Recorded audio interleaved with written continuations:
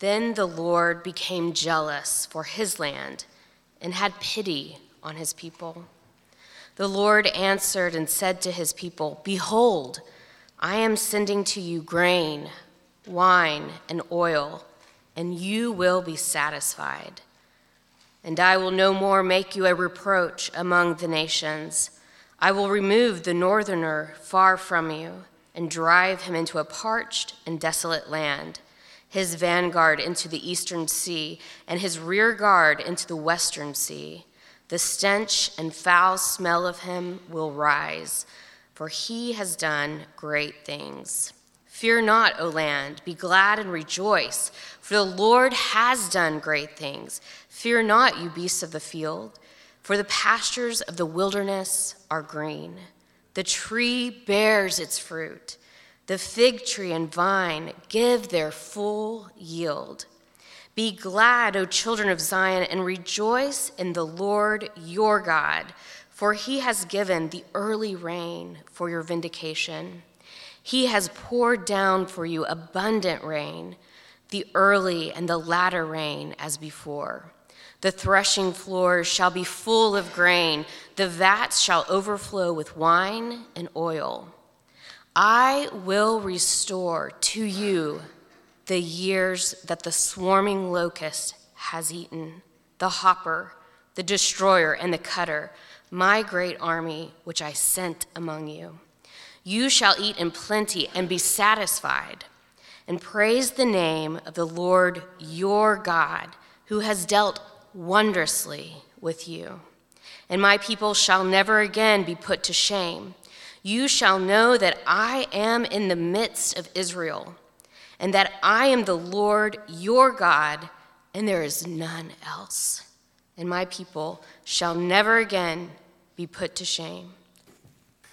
It's a joy for me this morning to introduce to you my friend Forrest. Come on up, Forrest. Forrest is the pastor at Redeemer Bible Church, and they, as some of you will know, gladly took us in when we needed a home. And so Forrest is going to be preaching to us on Joel chapter 2, so buckle your seatbelts.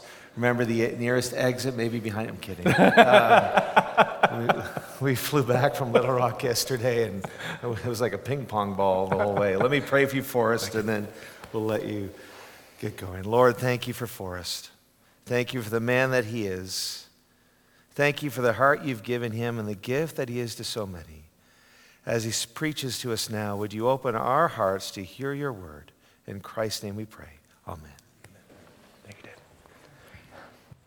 Okay. I lied.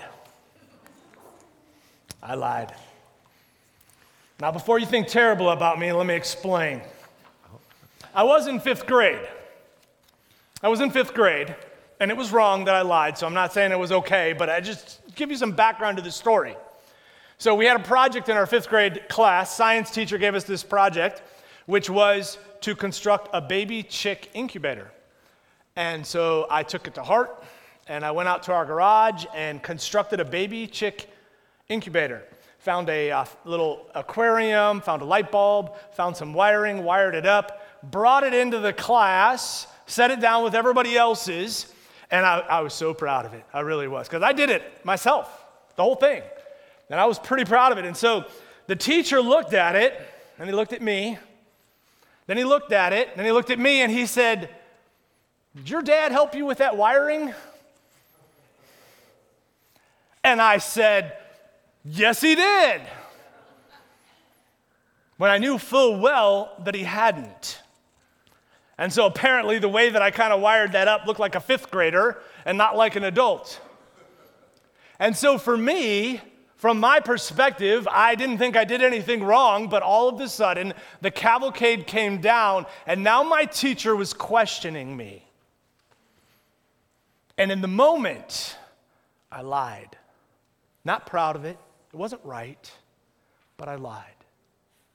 And the reason that I lied was I was afraid of how my teacher would respond. I was afraid about what would happen, so it was just easier for me to just say, "Yeah, he did." when in fact I knew full well that he didn't. And this dynamic is in play for modern humanity. Modern humanity is living in an environment where they know that for the most part they're not doing what they should be doing. Now, I understand if you read on Facebook or you hear what people are saying, they're coming to the conclusion, or they're trying to promote the dynamic that they think they're doing okay. But if you really got someone deep down inside and you were able to talk to them, they realize that they know they're not doing right. It's pretty simple. If you lie and you cheat and you steal, you don't want somebody else to do it to you, so you shouldn't be doing it to other people, but sometimes it's just easier to do it that way. Humanity is reluctant to turn to God because they know that God is a holy God. And they just don't exactly know how he's going to respond to their sin. They may have never been in a relationship with the Lord at any point in their life, and so they may have circumstances in their life lead them to the place where they're like, okay, we probably need to get our act together here, but there's this fear, there's this reluctance to go to God because they're not sure how is he going to respond. And even for those who have been believers for many, many years, sometimes things get away from us. Sometimes we're not doing the things that we should be doing. We're kind of drifting away from the Lord. Not really anything terrible. We're drifting away, and we find ourselves very far from the Lord. Unfortunately for some, sometimes we get tripped up in a sin, and we just get caught in it, and it just gets us super far away. And we get to that point in that moment where we think about, wow, I really should get my act together. I really should get back tight with God. But there's this fear that wells up within us like, how's he going to respond to this one? How's he going to respond to this one? So modern humanity, and oftentimes we ourselves, we're reluctant to turn to the Lord because we're afraid of how he'll respond. In the book of Joel, if you have your Bibles, I'd invite you to turn with me to the book of Joel. He's an Old Testament prophet towards the end of the Old Testament. Joel is writing to the people of Israel who he foresees are in a similar situation. They have not been living like they were supposed to live. They were far from the Lord. And Joel tells them that, hey, this locust plague that's been going on is actually from the Lord. This is not just a run-of-the-mill locust plague. This locust plague is from the Lord. He's trying to get your attention. He's trying to get you to turn back to the Lord.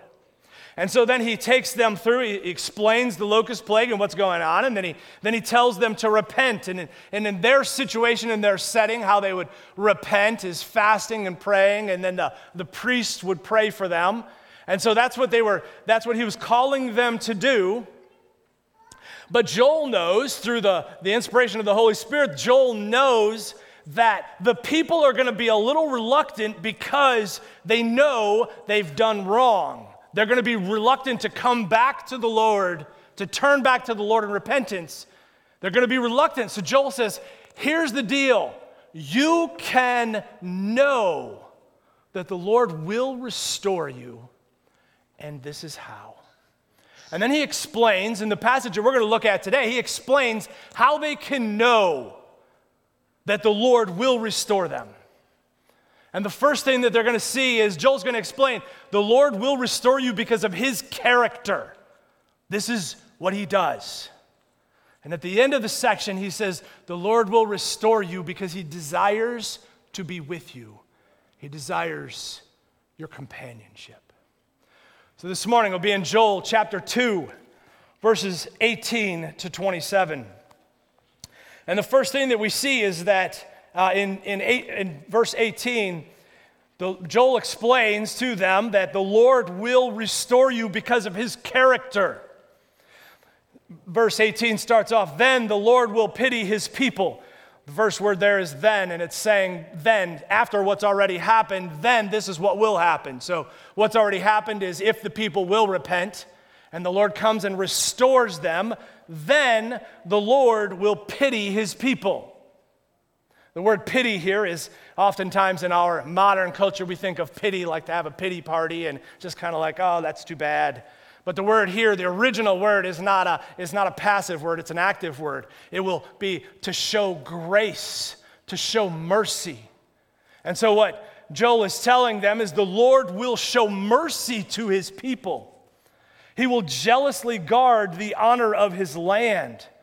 Verse 19, the Lord will reply, look, I'm sending you grain, new wine, and olive oil, enough to satisfy your needs.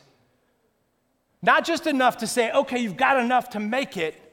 He's going to give you enough to be full, to be fully satisfied. You will no longer be an object of mockery among the surrounding nations. See, at this time, this is an honor-shame culture. And there was only one thing that was just about as bad as death, and that was to be shamed. And so what Joel is promising says, listen, if you will just repent, the Lord will restore you and he will remove your shame. That would have been a big deal to them. And then in verse 20, something very, very interesting is happening. And I admit it, I've read this so many times and I missed it, and you may have been in that same boat. It says, I will drive away these armies from the north, and I will send them into the parched wastelands. So the locusts that are in the northern part of Israel that are ravaging the land, he says, I'm going to move them back north and drive them into the desert. There won't be any food there and they'll die. The locusts in the north get moved north. Next part of the verse. Those in the front, which in our mindset is actually east. They call it different. It was differently then, but those in the east, on the eastern side of the land, will be driven into the Dead Sea, farther east. And those in the rear, which would be west, will be driven into the Mediterranean. The stench of their rotting bodies will rise over the land.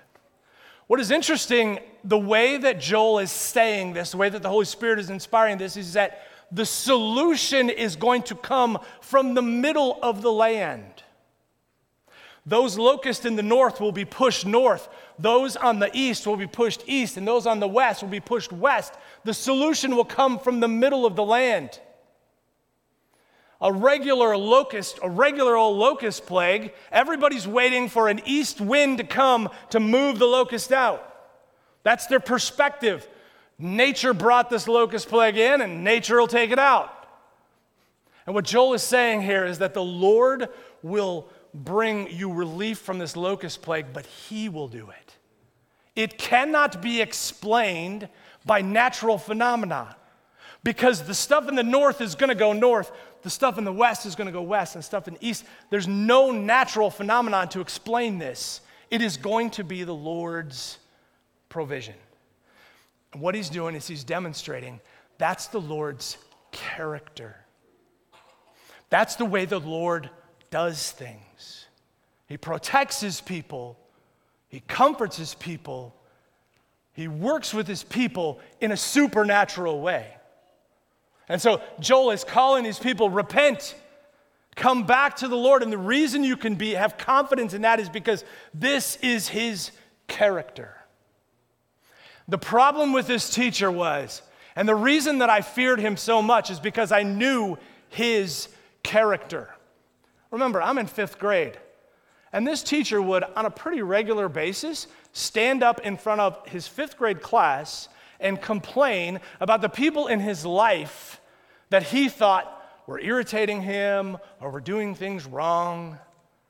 And that's kind of inappropriate. A 5th grader shouldn't hear that kind of stuff from a teacher. But what it communicated to me is this man was not gracious. This man was not merciful. And so when the opportunity came for me, I did what was wrong and I lied. And Joel is doing the exact same thing here, but in the opposite. He's saying, you have no fear. You should have no fear about coming back to the Lord because he is merciful. He's gracious. That is his character. And this morning, I want to challenge each of you to look at just a little bit inside, and I want you to ask yourself, do you need to turn back to the Lord? Maybe you've come into this place this morning and you've never had an intimate relationship with God because of what Christ did for you. Maybe you've never done that. Maybe you've grown up in church all of your life and probably the world around you thinks you are a believer, but the reality is you're not. I want you to know that the Lord loves you and you can turn to him because his character is to show mercy and compassion and grace. Maybe you've been a believer, entered into a relationship with the Lord, and you've drifted. Sometimes it's not even, you're not even trying to drift. It just happens. Life happens, and you just get busy, and all of a sudden you're far from God. Do you need to, as you sit in the pew this morning, do you need to turn back to the Lord? Second thing that we see as we go to the end of the section of what we're going to talk about here today is then starting in verse 25, Joel explains that the Lord will restore you because he wants our companionship. This is admittedly a hard thing for us to understand, but Joel kind of spells it out for them in verse 25. He says, the Lord says, I will give you back what you lost to the swarming locust, the hopping locust, the stripping locust, and the cutting locust. And what he is not saying here is that he will have things start to grow again and they'll pick up right where they left off. He's communicating the Lord will restore as if the locust never came. The Lord says, I will give you back what you lost to the swarming locust, the hopping locust, the stripping locust, and the cutting locust. End of verse 25. It was I who sent this great destroying army against you. And the reason he tells him that is because I brought the locust in, I will take them out, and I surely have the power to restore you. Verse 26 says, once again, you will have all the food you want, and you will praise the Lord your God, who does these miracles for you. Never again will my people be disgraced. The assumption here is that the people repent and turn and stay turned. They will never have an opportunity to be disgraced again. And verse 27 says this, then you will know, the Lord is speaking here through Joel to the people, then you will know that I, the Lord, am among my people Israel. I will do things in such a way that you will know that I am among my people. That I am the Lord your God, and there is no other. Never again will my people be disgraced. The character of the Lord is such that the character of the Lord will restore these people if they repent. But then at the end here, Joel says, the Lord actually wants to be among you. The Lord actually wants a relationship with you. The Lord desires your companionship. I always tell people, I don't understand why that is. Why would the Lord want to be with me? I'm with myself all day long, every day. I don't think I'm that great. But what is it that he wants inside of me? But there is something. And there's something inside of each and every human that the Lord wants to be among them.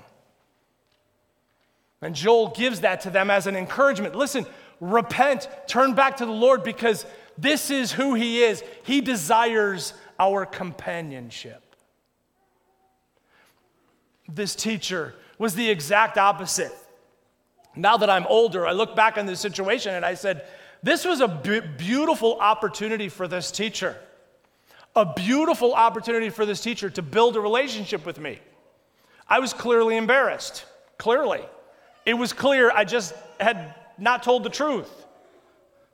And the teacher could have said, hey, let's work together to tidy things up a little bit. But instead what he did is he spent the time making excuses for why he was being hard on me, that he didn't want the other teachers to think that because of this project that he had endangered the students. And as a result of what happened there is I didn't like this teacher anymore. I didn't have any desire to be in a relationship with him. I didn't have any desire to get to know him or be friends with him. He had a great opportunity, but he missed it. And the opposite is the case of what Joel is explaining here about who God is. God actually desires a relationship with us. If we brought the baby chick incubator to the Lord, he would have hung out with us and helped us to fix it.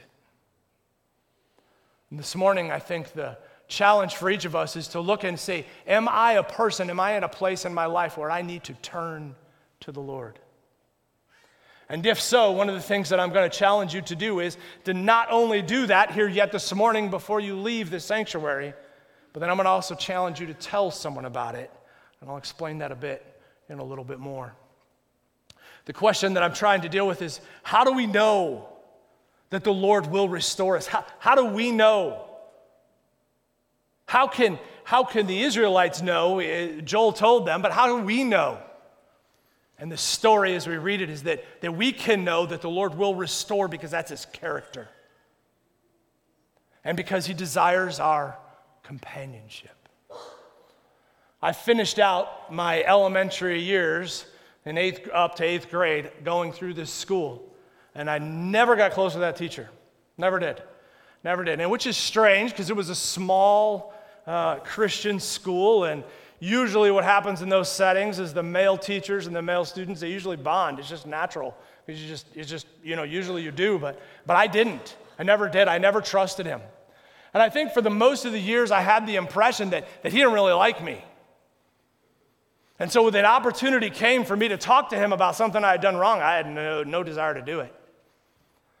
And the reality is that many people in our culture, the people that we see at the grocery store, the people that live down the street from us, and maybe even some of the people that live in your house with you, there is a reluctance within them to go to the Lord and say, God, I blew it. God, I've drifted from you.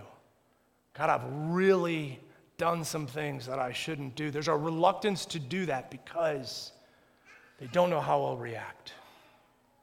And so what I hope for you, and I hope for you to be able to tell others, is that I understand that reluctance, but you got to understand his character. It's not his character. It's not the kind of God he is. He's the kind of God who loves to bring people back into a right relationship with himself. And he's a God who loves our companionship.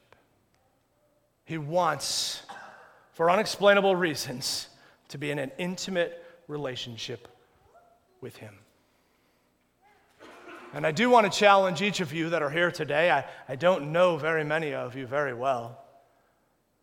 But I do want to challenge you, if that fear, if that reservation has been resident in your heart, this morning, commit to yourself before you leave this place to go to the Lord in prayer, to ask him to forgive you. He will. To ask him to restore the relationship that you want and that now you know he wants. And then after you leave this place, here's the challenge that I have for you that's a little bit tough. I try to give people something that's easy and something that's hard. And here's the hard thing. I want you to tell someone about that prayer that you prayed. Tell someone. Tell your spouse. Tell one of your rectors. Maybe tell a family member. But tell someone. Here's the problem with us. Here's the problem that we do sometimes. Is because we can do things in our minds. We can get off track and then get on track in our mind, but oftentimes it doesn't become real until we tell someone on the outside. We do things on the inside that are good and holy and right, but oftentimes it never makes it to our fingers and our toes because we don't tell someone, we don't talk about it out loud. So this week, if you are taking up the challenge this morning to spend some time before you leave the sanctuary to get right in your relationship with the Lord, then the challenge for this next week is tell someone about it. Explain to them what you've said and explain to them what you've done. Maybe ask for their help to keep you on track. Would you bow with me for a word of prayer? Dear Heavenly Father, we thank you for this morning. Thank you for the opportunity to come into a warm, dry place to talk to other people who share a like faith. Thank you for the opportunity to come into a place and to hear beautiful, beautiful music that inspires us from within to worship you. And thank you for the opportunity to hear what Joel has so carefully left for us about who you really are, your nature, your character, and your desire for intimacy with us. Lord, I pray that you would give us the courage as we move into the next part of the service in our minds and in our hearts to make things right between ourselves and you if that's something that needs to happen. And then later this week, tell someone about it. Love you. We pray all these things in your Son's holy and precious name. Amen.